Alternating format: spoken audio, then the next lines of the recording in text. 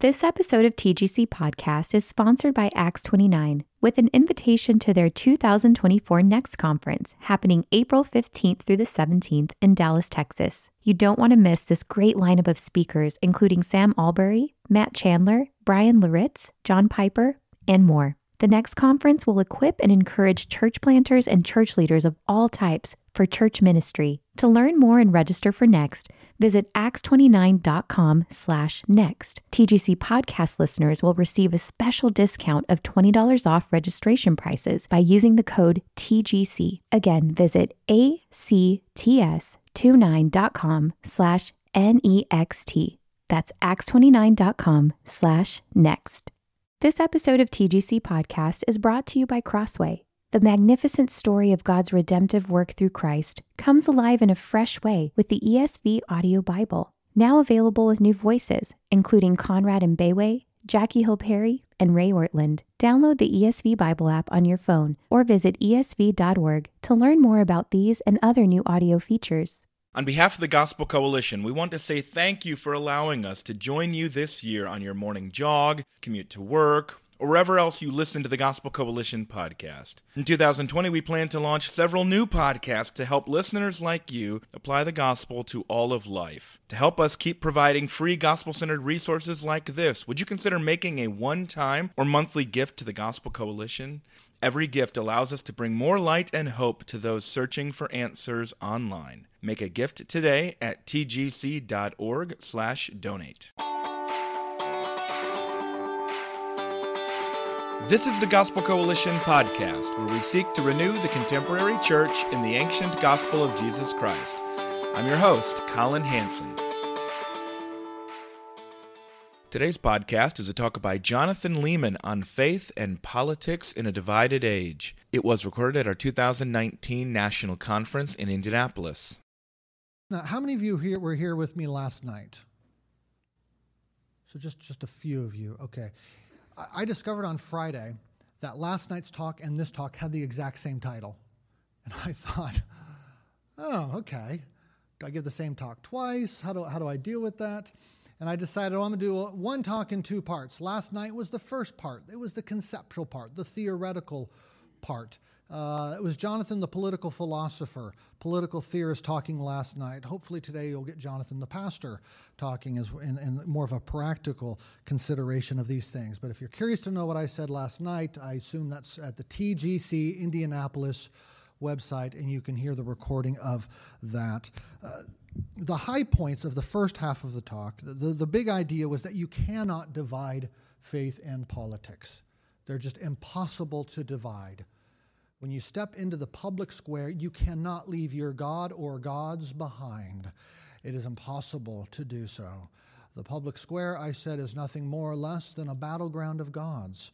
Nonetheless, we do want to maintain the separation of church and state. The Lord, the Scriptures, give different authorities, different jobs to do for the church and the state. A Christian's political life, I said yesterday, begins in the church, where we learn to walk in and abide in a true righteousness and justice, and we commend the King of Kings to the nations as these embassies of his rule, as citizens of his kingdom, so that the world, the nation, sees what a true righteousness and a true justice looks like, that confronts them, condemns them, calls them to a right righteousness and justice.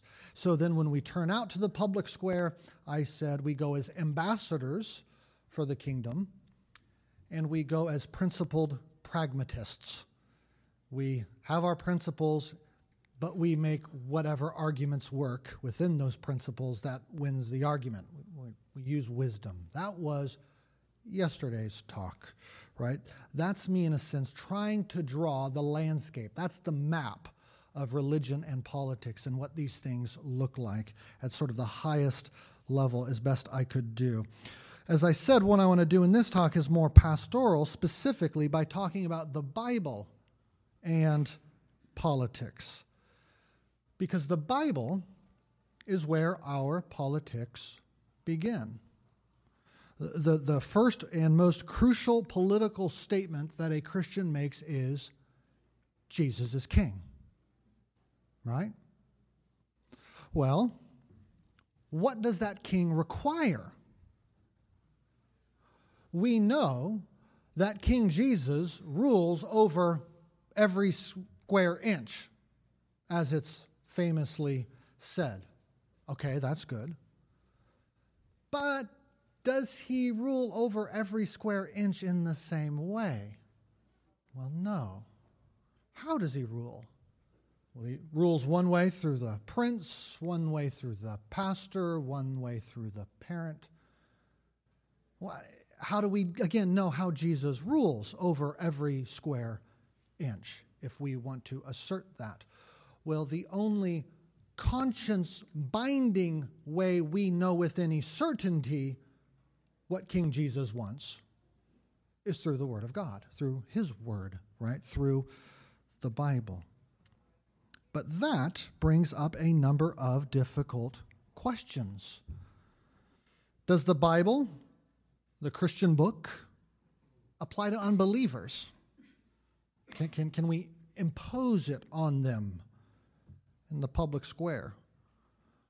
Second, how do we within the church maintain unity across very divisive, difficult political issues? One person reads it this way, another person reads it that way.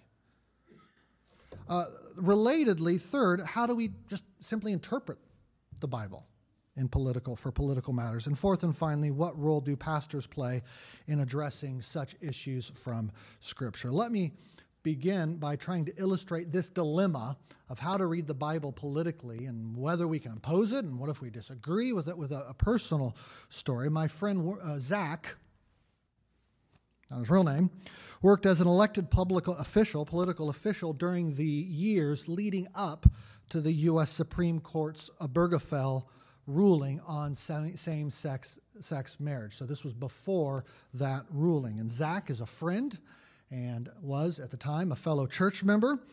And a couple of months into Zach's first term, he encountered a same-sex marriage bill in his own state.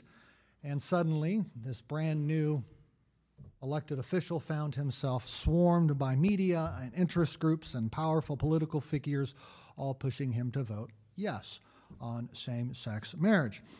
And I remember sitting outside the church building one day on a metal park bench talking this over with Zach.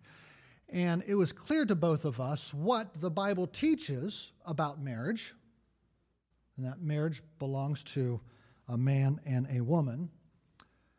Yet Zach, from his law school days, had just, kind of made this little contract in his head where, okay, well, the Bible is a Christian book, and it doesn't apply to everybody, and marriage is kind of this civic thing. The state sponsors it, and I can't impose my views on a pluralistic nation with people from many different backgrounds.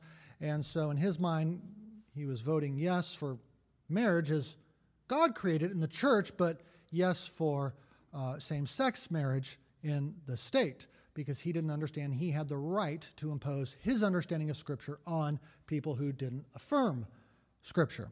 And so that's what Zach and I were trying to think through together. How should Zach vote? It's one thing to agree on marriage, which the Bible speaks to.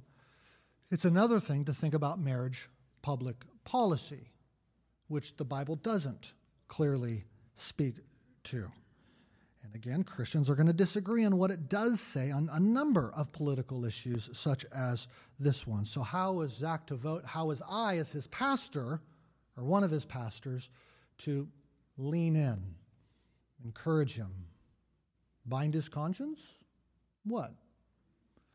Well, interestingly, almost 40, 60 years ago, a previous pastor of this same church named K. Owen White once sat in front of the Roman Catholic presidential candidate John F. Kennedy with a number of other Protestant ministers and asked candidate Kennedy, Senator Kennedy, if he would, quote, take orders from the Pope. Would the Roman Catholic Church shape his presidency?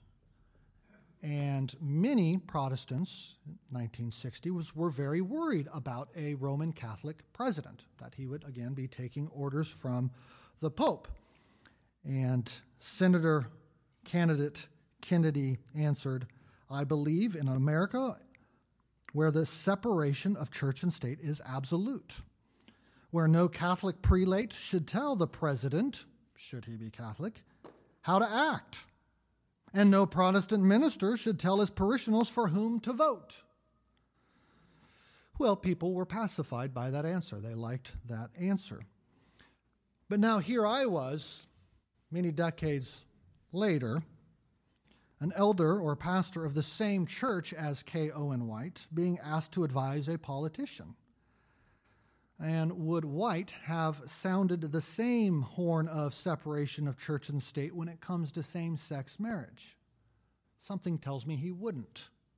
Something tells me he would have had a different posture. Well, is that just inconsistency? What's going on there? Well, in the end, with my friend Zach, the legislators pushing the bill tabled it because they didn't have enough votes. But you see the dilemma at play here. Does the Bible speak to government authority over marriage, over same-sex marriage? Does a Christian have the right to impose the Bible on any non-Christians? What if Christians disagree with each other? And then what authority does a pastor have stepping into these kinds of questions?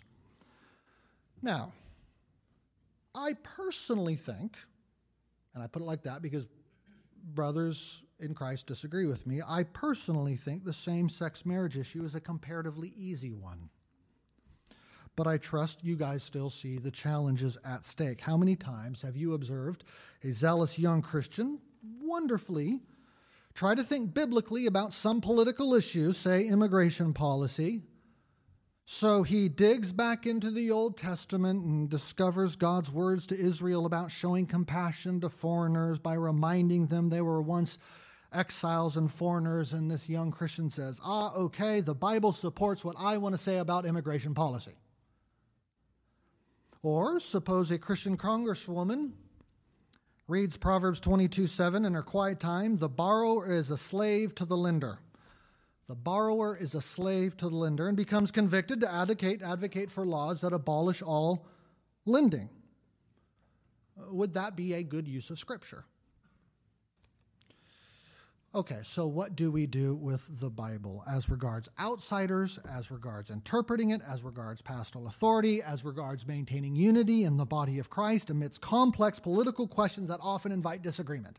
That is what's at stake in this conversation about, okay, what do we do with the Bible and this area of life we call politics? I want to make 7 statements. Here is the first. Number 1, recognize what the Bible is, a constitution, not case law. Recognize what the Bible is. It's more like a constitution than it is like case law. A constitution, many of you took civics in high school or political science classes, you know, does not provide a country with the rules of daily life. It provides for the rules for making the rules, right? The U.S. Constitution, for instance, offers nothing about speed limits or housing construction codes or tax rates. Instead, you find laws about who makes those kinds of decisions. It says there's going to be 3 branches of government and a bicameral legislature and popular elections and judicial review and more. It establishes the rules about the rules, or who makes the rules as a nation goes on in its life.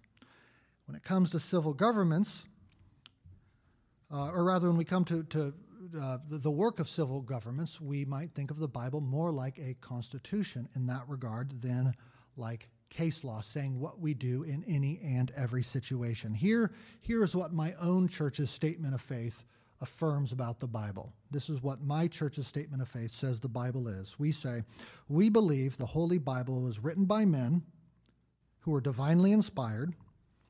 It is a perfect treasure of heavenly instruction. God is its author, salvation is its purpose, and truth without any mixture of error is its content. It reveals the principles by which God will judge us. Therefore, the Holy Bible is now and will to the end of the world be the true center of Christian union and the supreme standard for evaluating all human conduct, creeds, and opinions. I wish I had a copy of that for you to be looking at, but I want to draw two lessons from it. Lesson number one, just from that little statement, which I trust many of you would affirm. The Bible is the book by which all our political activity will be judged. The statement says, the Bible is the supreme standard for all human conduct, creeds, and opinions. It reveals the principles by which God will judge us. In other words, the Bible does not tell us what to do on trade policy or carbon dioxide emissions or public education. But it does tell us that whatever we do in each of those domains will be judged by God according to his standards of justice and righteousness, as explicitly or by good and necessary consequence revealed in Scripture. So back to that park bench with my friend Zach, it was this promised judicial review of God at the end of history that I highlighted in our conversation. And so I opened up my Bible with him, and I turned it to Revelation 6, verses 15 to 17. And I said, Zach, listen to this. Then the kings of the earth, and the great ones, and the generals, the rich and the powerful, and everyone, slave and free, hid themselves in the caves and among the rocks of the mountains, calling to the mountains and rocks, fall on us and hide us from the face of him who is seated on the throne and from the wrath of the Lamb, for the great day of their wrath has come, and who can stand? Why will all the kings and generals, why will every political class, slave and free, fear the coming of Christ's wrath? Well, because they did not use their political opportunities, whether high or low, to live and rule according to God's own standards of righteousness and justice. It doesn't matter if a majority of the American public or the justices of the Supreme Court or the U.S. Congress do not acknowledge God or his rule or his book, because he will judge them by his standards, not by their standards. We understand that. We understand God will judge all things, including what we do in the jury box, and the judge's box, and the voter's booth, and so forth. God is judge of all people. The kings, the generals, the rich, the poor, the slave, the free. Right? So if you deny God's judgment, okay, well then that's a different conversation. But if you affirm it, that's where a Christian's understanding of the application of Scripture to all people begins. God will judge these things. Does that mean that the Christian should impose the whole of Scripture both on fellow Christians and non-Christians alike? Well, we don't have the right to impose anything on anyone. God does. But I think the better command, or the better question is, what commands does God impose on which people, and how, and when? Yes, he means to impose some things on all people now through governments. That's why he established governments. Other things he imposes right now on children through parents. And still other things he imposes right now only on members of churches. In short, God assigns different jurisdictions to different institutions and gives them different authorities. Our task then as Bible readers is to pay close attention to what jurisdictions he's established for governments, for parents, for churches, for pastors, and only recommend those commands and authorizations that he has authorized each with. And he will judge everyone ultimately accordingly. For instance, has God authorized government to prosecute, to criminalize all forms of sexual sin, say like fornication? Well, it's not clear to me from Scripture that he has. He has authorized churches, however, to speak out against such sin and particularly to correct it among its members. Okay, well, what about marriage laws? Well, marriage laws are different from laws that criminalize something. Marriage laws support, subsidize, sponsor certain kinds of activities. So the question for Zach, to go back to that example, was this: has God authorized governments to support, sponsor, subsidize homosexual activity? And I think, as I said, that's an easy one for me. I think the answer is no. He has not authorized governments to do that. And Zach's refusal to support same-sex marriage would not be about Zach imposing a Christian sexual ethic on others. It was about not letting the world impose its sexual ethic on him and what he puts his hand to in supporting and subsidizing. It was about refusing to put his hand on anything that will provoke the judgment of God at the end of history. And that's what I said to him. I said, one day I think God will judge the U.S. government for these decisions. Do you want to be a part of receiving that judgment? Now let's return to my church's statement of faith and consider a second point. First, I said the Scripture is the supreme standard of all confessions, conduct, creeds. Here's a second point. It says the Bible has salvation for its end and is the center of Christian union. It doesn't say anything about the Bible as a strategy book, a legislative manual, or a book of case law. Instead, it says its purpose is to point people to redemption and what the redeemed life looks like, which is our Christian union. Most of the Bible's emphasis, in other words, is on the people of God, not on principles for good government. In fact, what the Bible says about principles of good government is fairly mere. It is not a long constitution in that sense. It is a very short constitution. It establishes the principles of justice and righteousness by which we will be assessed at the end of history. It establishes the authority of government and the authority of church, and that is about all. That was point one. Consider what the Bible is. It is a constitution, not case law. Number two, maintain the distinction between law and wisdom. Number two, maintain the distinction between law and wisdom. This is absolutely critical for knowing how to read the Bible politically. Law is absolute and unchanging. I don't care what nation or century you live in, you shall not murder. You shall not steal.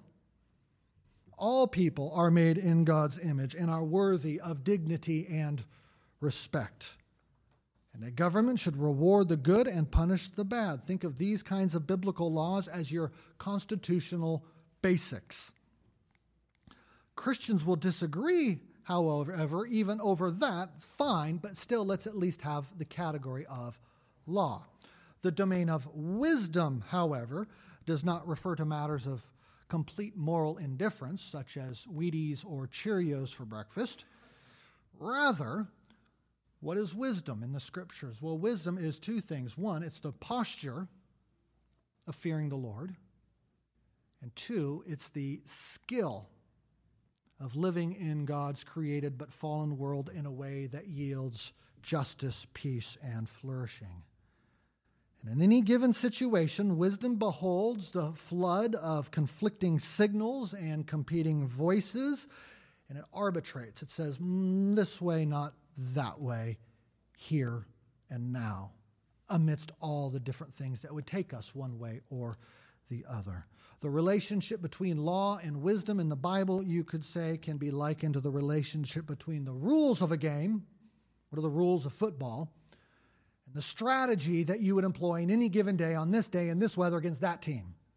You need wisdom. Do I go this way? Is it the throwing game? Is it the running game I need? The rules are the same, but wisdom is going to dictate the day. Think of Solomon and the two prostitutes, both claiming the baby was hers. Does the Bible tell Solomon what to do? Well, certainly not. He needed wisdom. I know, bring me a sword. Real mama says she can have it. And how does the narrator summarize what happens? It says, the people of Israel stood in awe of the king because they had perceived the wisdom of God in him, or the wisdom of God was in him to do justice. The wisdom of God was in him to do justice. You want the political philosophy of the entire Bible in a single verse. There it is. Forget Plato, forget Aristotle, forget Thomas Hobbes and John Locke and all these fancy names. You want the political philosophy of the Bible in a single verse. We need the wisdom of God to do justice. Right? That's what we are looking for. Better a king who seeks justice with God's wisdom than a democracy that despises him and pursues folly and injustice. God can use anything. He doesn't say this form of government over that form of government. He says, I want a government that, whatever form, lives according to my justice and righteousness, and its leaders use my wisdom to get the land there. Listen to the glorious figure of wisdom in Proverbs 8. Does not wisdom call out? I raise my voice to all mankind, she says. She was interested in Christians and non-Christians, Muslims and atheists, those who read the Bible and those who don't. And what does wisdom say? She says, by me kings reign, and rulers decree what is just. By me princes rule, and nobles, all who govern justly. We need wisdom, God's wisdom, to do justice. Israel's kings needed her. The Virginia General Assembly, Moscow's city government, the Japanese Ministry of Health, Labor, and Welfare all need wisdom. Not human wisdom, God's wisdom.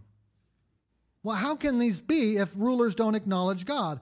Well, because whether or not people acknowledge God, both they and this world belong to Him. He created it according to His wisdom.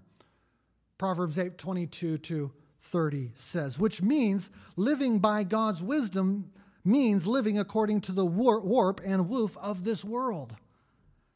And to go against wisdom is to go against creation's very design patterns. And see how well that works. Let me offer a couple of examples of how biblical principles should inform our calculations of wisdom. Proverbs 10 verse 4 reads, lazy hands make for poverty, but diligent hands bring wealth. Okay? A wise ruler, no doubt, will look for ways to maximize industry and not reward laziness. Certainly this has implications, therefore, for welfare policies. How easy is it for the nation's welfare policies to abet, to aid laziness, and so exacerbate poverty? However, Proverbs 29 verse 7 reads, a righteous man knows the rights of the poor. And 29:14 says, if a king faithfully judges the poor, his throne will be established forever. In other words, a good king, like a good shepherd, doesn't leave some of the sheep behind. He seeks to benefit and bless all. He is going to judge them and their circumstances with fairness.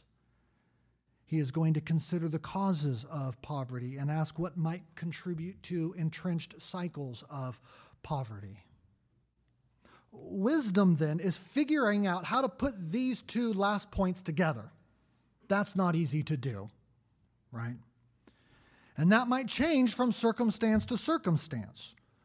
Some welfare policies might help and some might hurt. We don't want to promote policies that incentivize laziness, but we also want to consider various structural inequalities that create cycles of poverty and ask what might contribute to those entrenched cycles of poverty. And wisdom, got to figure out how to put them together. Oh, I need wisdom, said young King Solomon. No, so do we. We need wisdom to do justice. So number 2, make a distinction between law and wisdom. Number 3, recognize the distinction between straight line and jagged line issues. Recognize the distinction between straight line and jagged line issues. I take this from Robert Benet's book, Good and Bad Ways to Think About Politics and Religion. He gives us these two straight line, jagged line issues. What is that? Okay, with straight line issues, you have a straight line from the biblical text to the policy application. You shall not murder. Abortion is murder. Abortion should be criminalized. Straight line, right? Pretty straightforward, I think. The path is simple. But that's different than, say, from healthcare policy. I would propose that's more of a jagged line issues. Christians might bring many convictions to bear in a conversation about health care policy. Some say, well, we should care for the downtrodden. Others say we should treat all people with dignity and respect, or we should seek to remove entrenched cycles of injustice and poverty that follows, or we should ensure that insurers and medical practitioners are fair and honest and don't swindle patients. And others say, well, yes, but recognize that governmental involvement in health care arguably hurts the quality of care, and so forth. The conversation goes. And it's no easy task to add all these principles together in order to yield a quote-unquote Christian position, biblical position on health care. The line from biblical text to policy application is zigzag, zigzag, right? And broadly speaking, we could say that wisdom helps us determine whether something is a straight line or a jagged line issue. But even with straightish line issues like abortion, questions of political strategy or tactics and implementation are significant. Just because we agree abortion is wrong doesn't mean we're going to have the same strategies for opposing abortion.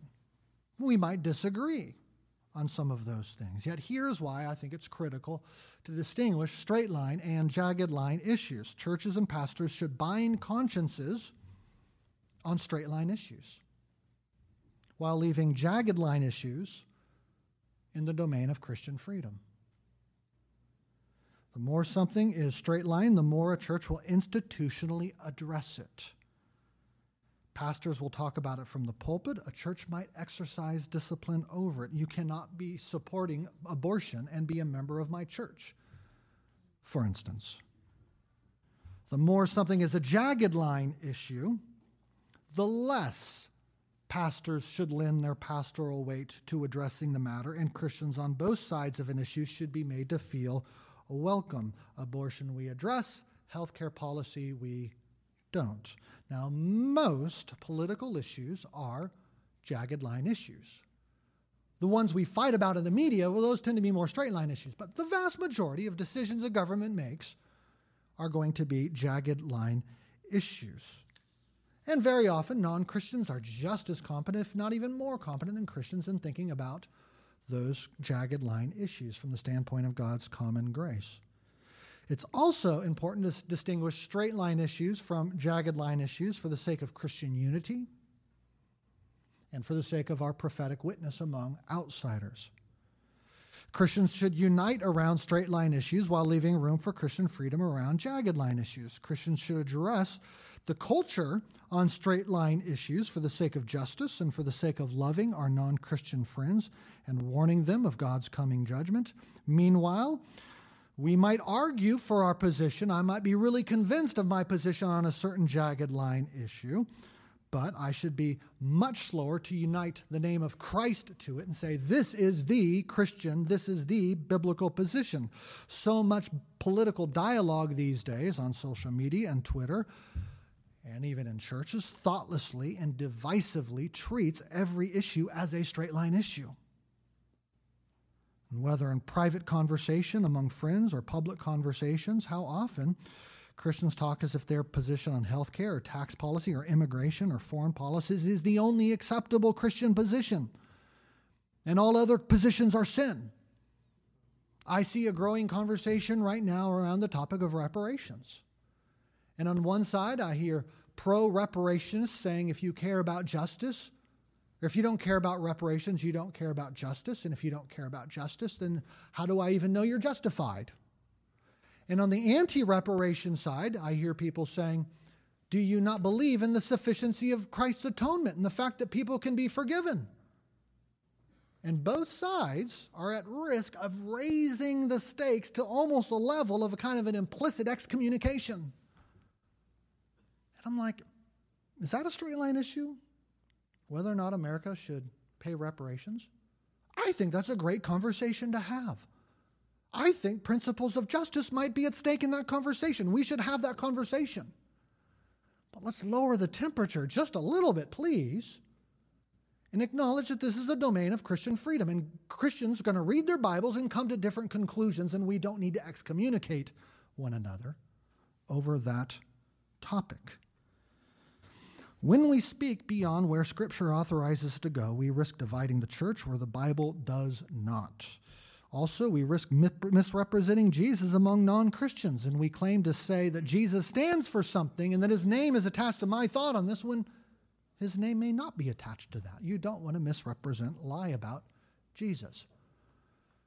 So know what the Bible is. Make a distinction between law and wisdom. Distinguish straight line and jagged line issues. Number 4, read the Bible. Okay, so how do we read the Bible politically? Can you sum that up in a few principles, Jonathan? Well, let me try. Read the Bible politically. This is number 4. By, number 1, considering covenantal context. Number 2, authorial intent. And 3, how God has authorized government. So pay attention to covenantal context, authorial intent, and how God has authorized governments. Very briefly, number 1, subpoint 1 on 4. What covenantal audience does the author have in mind? All the Bible is relevant for the church and all humanity in one sense, but it's a little more complicated than that. The Bible is structured by covenants, both common and special. He gave the common covenants to Adam and Noah, to all people. He gave the special covenants to Abraham, Moses, David, and Nuh, to his special covenantal people. And we need to pay attention to what audience the Bible has in mind as we're thinking about how does this apply to the various institutions of those different covenants. Family and state is a common covenant institution.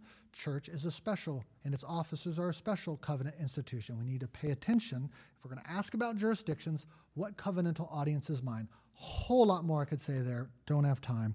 Number 2, ask what the author's intention is as you're reading Scripture. So back to, say, Proverbs 22, verse 7. The borrower is the slave of the lender. The borrower is the slave of the lender. Was it the author's intention to establish government housing policy? I don't think so. I think his goal was to warn against the sense of enslavement someone in debt would feel, suggesting you would want to avoid debt where you can. But a wise government might decide to get involved in various lending practices in order to protect the very ones whose circumstances have them taking out loans. So ask what the author is saying and not saying and to whom he is saying it. Number 3, as I said, consider what God has specifically authorized government to do. This means addressing texts like Genesis 9, 5, and 6 and Romans 13, which we don't have time to do. But both of these are the kinds of texts we would want to consider. Remember, the Bible is like a constitution, I said, and those are institution establishing texts. Here's your Senate. Here's your House. Here's your presidency. Okay, we see here is government in texts like that. What powers has he given government? Well, clearly he's authorized government with the right to render judgment when lives are at stake. Whoever sheds the blood of man, by man shall his blood be shed. Can we build a case for universal health care from that basic principle? Well, some might say yes, some might say no. We don't need to answer that right now, but that's where the conversation needs to happen. Based on what the text authorizes governments to do, is something like universal health care legitimate? That's the first question, in-house question Christians want to have with one another.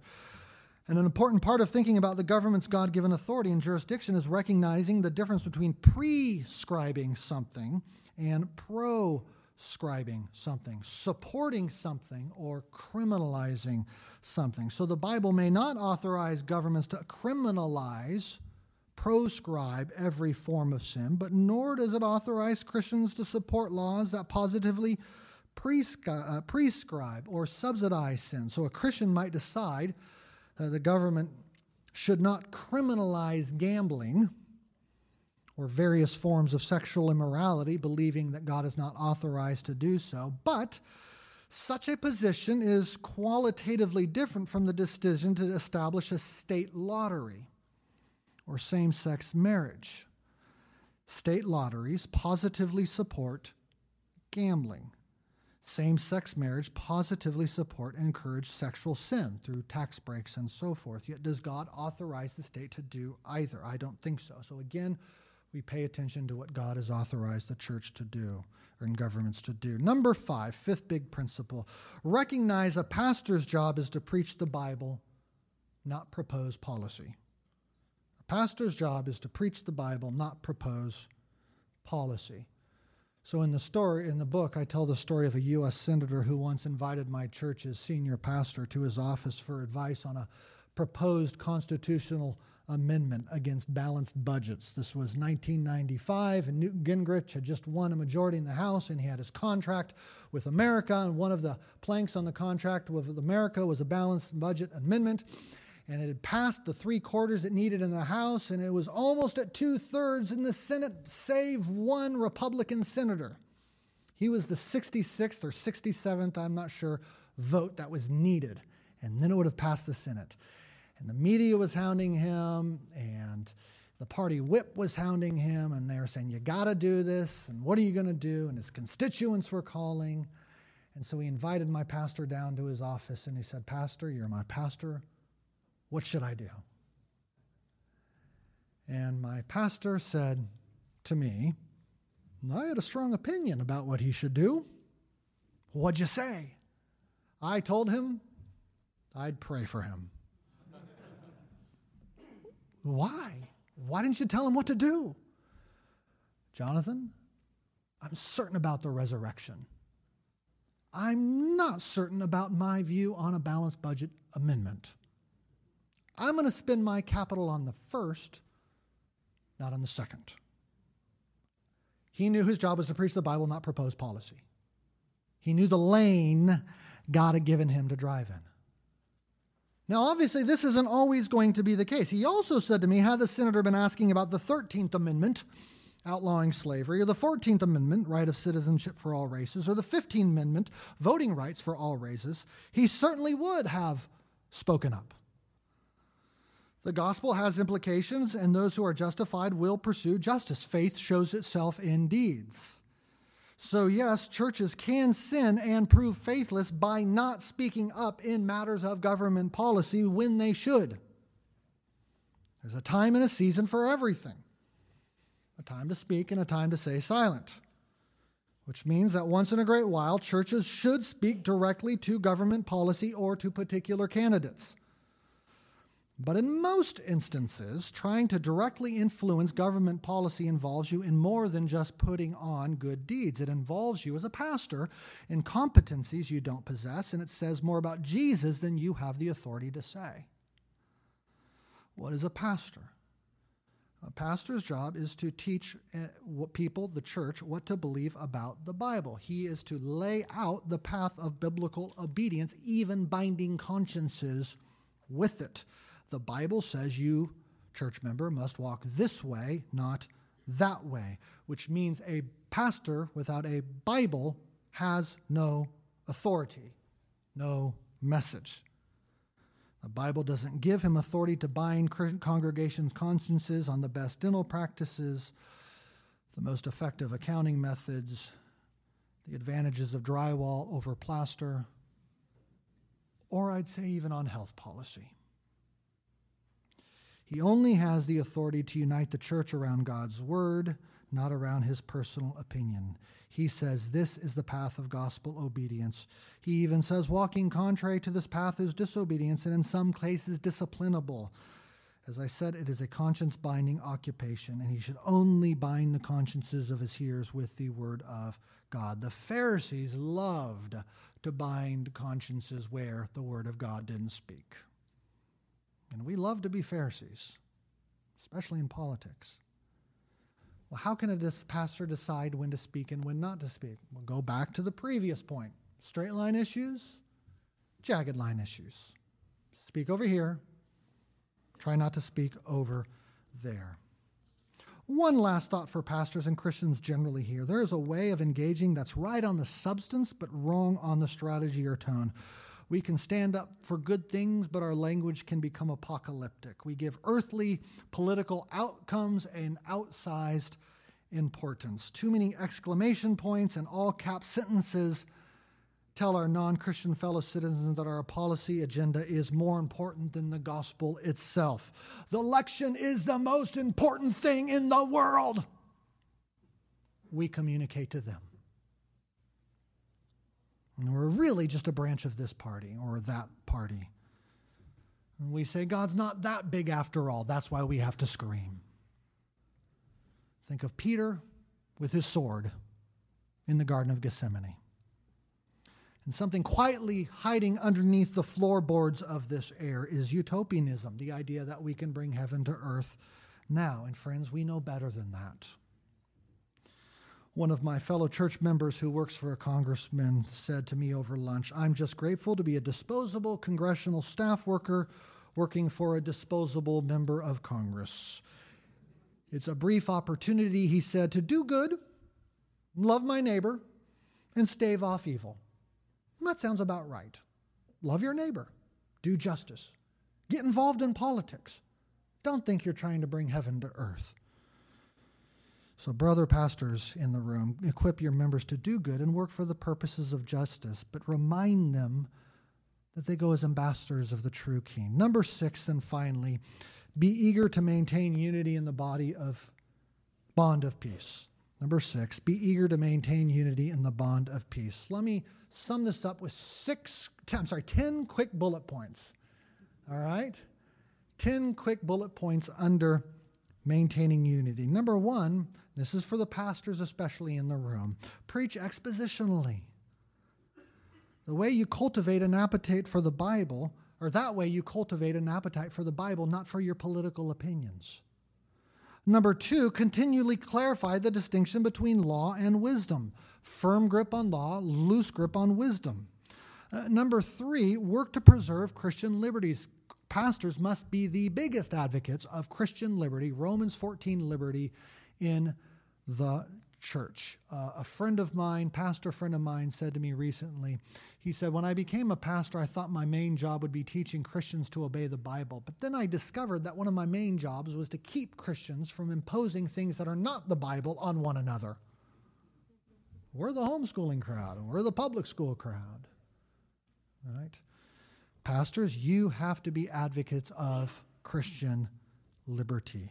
Big time. Number 4, make room for differently calibrated consciences of others. Again, this is kind of saying the same thing as the last one. As Paul wrote, one person believes he may eat anything, while the weak person eats only vegetables. Let not the one who eats despise the one who abstains, and let not the one who abstains pass judgment on the one who eats, for God has welcomed him. Friends, some consciences are more tender than others, and they will feel really upset if you make this particular compromise, whereas your own conscience can make that compromise and partner with them. Understand that different consciences will respond differently, and don't pass judgment on one another. Number 5, point to your church's statement of faith. We unite around this statement of faith, not around my view on this or that political position. Number 6, speak more to what Scripture says and less to how to accomplish it. Preach that sex outside of marriage is wrong. That's a what. But there's no need for a pastor to devise public policy on how to lower teen pregnancy rates. That requires a competence and authority he does not possess by virtue of being a pastor. Number 7, teach the congregation to empathize with those from different backgrounds. That is, teach body of Christ empathy. 1 Corinthians 12. Teach them especially to empathize with those who lack or are last in this world, knowing that in heaven they will be first. Number 8, model graciousness towards those who disagree. Number 9, preach the final judgment and sing about heaven often. We do this to help our congregation rightly calibrate our political perspective and to access the future hope that activates present love of neighbor. I'm going to say that again. We sing about heaven often and preach the final judgment to help our congregation rightly calibrate our political perspective and to access the future hope that activates present love of neighbor. Number 10, preach the gospel every week. If you're not doing this, of course they're fighting about earthly things. Let me close this in prayer, and then if there's any questions, I'll take them for about 10 minutes. Father God, thank you for your mercy. Give us wisdom according to your word, even as we continue to think about these things, and as we go away and think about these things. In Christ's name, amen. So I'm happy to take some questions. I don't think there's a microphone, so you're welcome to not feel embarrassed if you need to leave. Stand up and speak your question to them so they can hear it. Yeah. All right. So I'm interested in your politics and mine. I'm a Canadian observer of this country. Oh, boy. You're way more entertaining. Yes, yeah, right. I thought last night's talk was kind of, how do we do it? Right. When I say principled pragmatism, I'm talking about the posture of Christians, not towards one another, though that may be true as well. I'm talking about the Christians toward non-Christians. So you don't believe in the Bible, I do believe in the Bible. You don't believe Jesus is Lord, I do believe in Jesus is Lord. How can I have a conversation with you in the public square? Here we are, a few of us Christians and some Muslims and Hindus and progressivists and spiritual, not religious. And here we are sitting at the table, and we have to make decisions together that bind all of us. What kind of arguments do I want to make there? Well, I'm going to make arguments of a principled pragmatist, meaning my principles inform me, no doubt about it, but I'm going to make whatever arguments work. So there's three types, I would say, of common ground arguments, and then there are sectarian arguments. The three types of common ground arguments where I'm looking to find common ground with you are conscience arguments. Like, look, we don't agree on God, but neither of us want to impose on one another's consciences. Can we agree to respect religious liberty based on the conscience? That's a common ground argument based on something we share in common, right? It works sometimes. Okay, call that the Luther option. Then you got what I would call the MLK option, a natural law argument. Look, aren't there certain principles that we can all appeal to? Rights, equality, freedom. That's another kind of common ground argument, right? Natural law, call it the MLK option. He famously appealed to natural law and justice and so forth. And then you have what I'd call the sociologist's option. I'm going to appeal to statistics, to data, to say this is the way of flourishing. Children in homes of two parents tend to do better on SATs and grades, and there tends to be less crime. They tend to do better on happiness surveys. Therefore, I'm going to advocate for policies that support two-parent homes. Okay, I'm trying to make a common ground argument with my non-Christian neighbor friend in the public square. So those are your common ground arguments. Then you have sectarian arguments where I just say, this is the Polycarp option. I say, no, I'm not going to submit to and worship the God that you're calling me to, because Jesus has never treated me poorly, and Jesus is your king and my king, and you're threatening me with fire, but one day he will consume us all with fire. It was a sectarian argument. It appealed to Jesus as Lord. And I think there's a time and a place for Christians to say, yeah, God is my God and he's your God, and I'm not going to do that accordingly. Now, that didn't work out for Polycarp in the short term. He was burned at the stake. But he and many others, as they did that, they gained more credibility. And it worked out for them in the long term. And I think a Christian needs to know how to use common ground arguments and sectarian arguments in the public square. Yeah, right there. How would you it has no chance of winning, so vote for the lesser of two evils? Yep. That was the big debate between Sure. Christians. How Yeah. would you apply some of what you said to Yeah. that issue? I think those are fine debates to have. I think those are good conversations for Christians to have. I think it's fine for Christians to come down in different positions and feel constrained according to differently calibrated consciences, feeling like, no, I have to support the lesser of two evils, therefore I have to go this way. Another person saying, I can't in good conscience do either. And I think we need to leave some measure of Christian freedom in those domains. That's why the pastors in my church, I was at the time, we've since left and planted, but at the time I was at Capitol Hill Baptist Church. And right there in Capitol Hill, we felt the pressures, goodness gracious, on both sides. And the elders didn't come out and say, here's the right candidate to vote for. And we didn't come out and say, this is the candidate you must not vote for. We didn't do that. We just kind of left it to the members of the church as we preached Scripture. Now, having said that, I would say I'm increasingly of the mind that there is a time and a place to say you cannot support said candidate or party. Suppose a Nazi candidate got up. Christian, if you try to join my church and you're voting Nazi parties, we will not let you join our church. Remember the Ku Klux Klan? Nope, sorry. I will bind your conscience on that. Now, when does a nation get to a point where one of the two major parties are church membership level, can't do it? I think Christians are going to be debating that in these very days, right now. I think Christians are thinking about that. My thought is there is an extent to which Christians in communist China know they can't have a position in government, because to be a communist, you have to affirm no God. So a Christian just by definition can't join the Communist Party and therefore be a part of government. Christians are in China necessarily disenfranchised. I think Christians in America increasingly are going to feel a sense of disenfranchisement. Like, I can't vote for that. I can't vote for that. What do I do? But you know what? We're still going to debate, because some Christians say, no, I have to do this to put off that. Absolute to vote against it? Yeah, something I'm really leery about is kind of, and I don't mean you're doing this, kind of big labels: social justice, woke, socialism. It's like, okay, show me biblically specifically what you're talking about, what you're referring to. When we use those big labels, those are just kind of junk drawers, and different people mean different things by them. Okay, so talk to me not about socialism. Talk to me about 90% tax rates. Okay, let's have a conversation about that, right? Is 90% tax rates actually an instance of governmental stealing? Is that Sheriff Robin Hood? What's the sheriff's name? Sheriff of Nottingham level stealing, so that's where the conversation needs to happen, not over these big, generic, tough to pin down labels. Yeah, maybe one more right there. There were several questions there. Yes, some pastors do it poorly.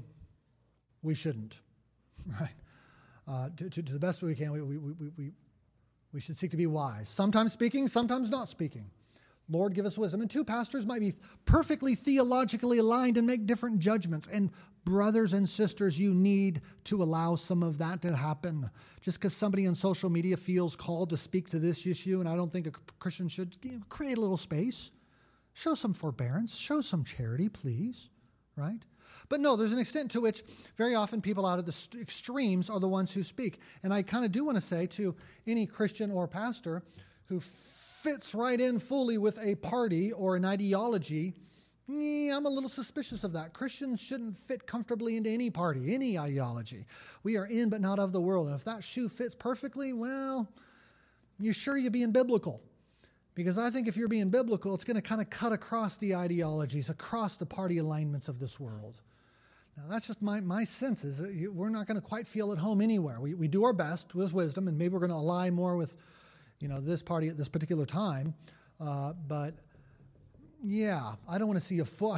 I'm skeptical about a full-on allegiance to any one force. We should sound strange. Do we confront church members? Yeah. And last thing I'm going to say, and then we'll close. I think it is the pastor's job to disciple church members how to think politically. So at Capitol Hill Baptist, I taught a 13-week Sunday school class on the things that became the book. I thought, okay, at a Sunday school level, what are the things we want to say about faith and politics? And that's what that book is. And so I think there are many good things, how to think biblically about faith and politics, that churches should be doing. And if you don't do it, you're right. They're going to go this way or that way or any number of worldly ways. So that's our responsibility. Thank you, friends.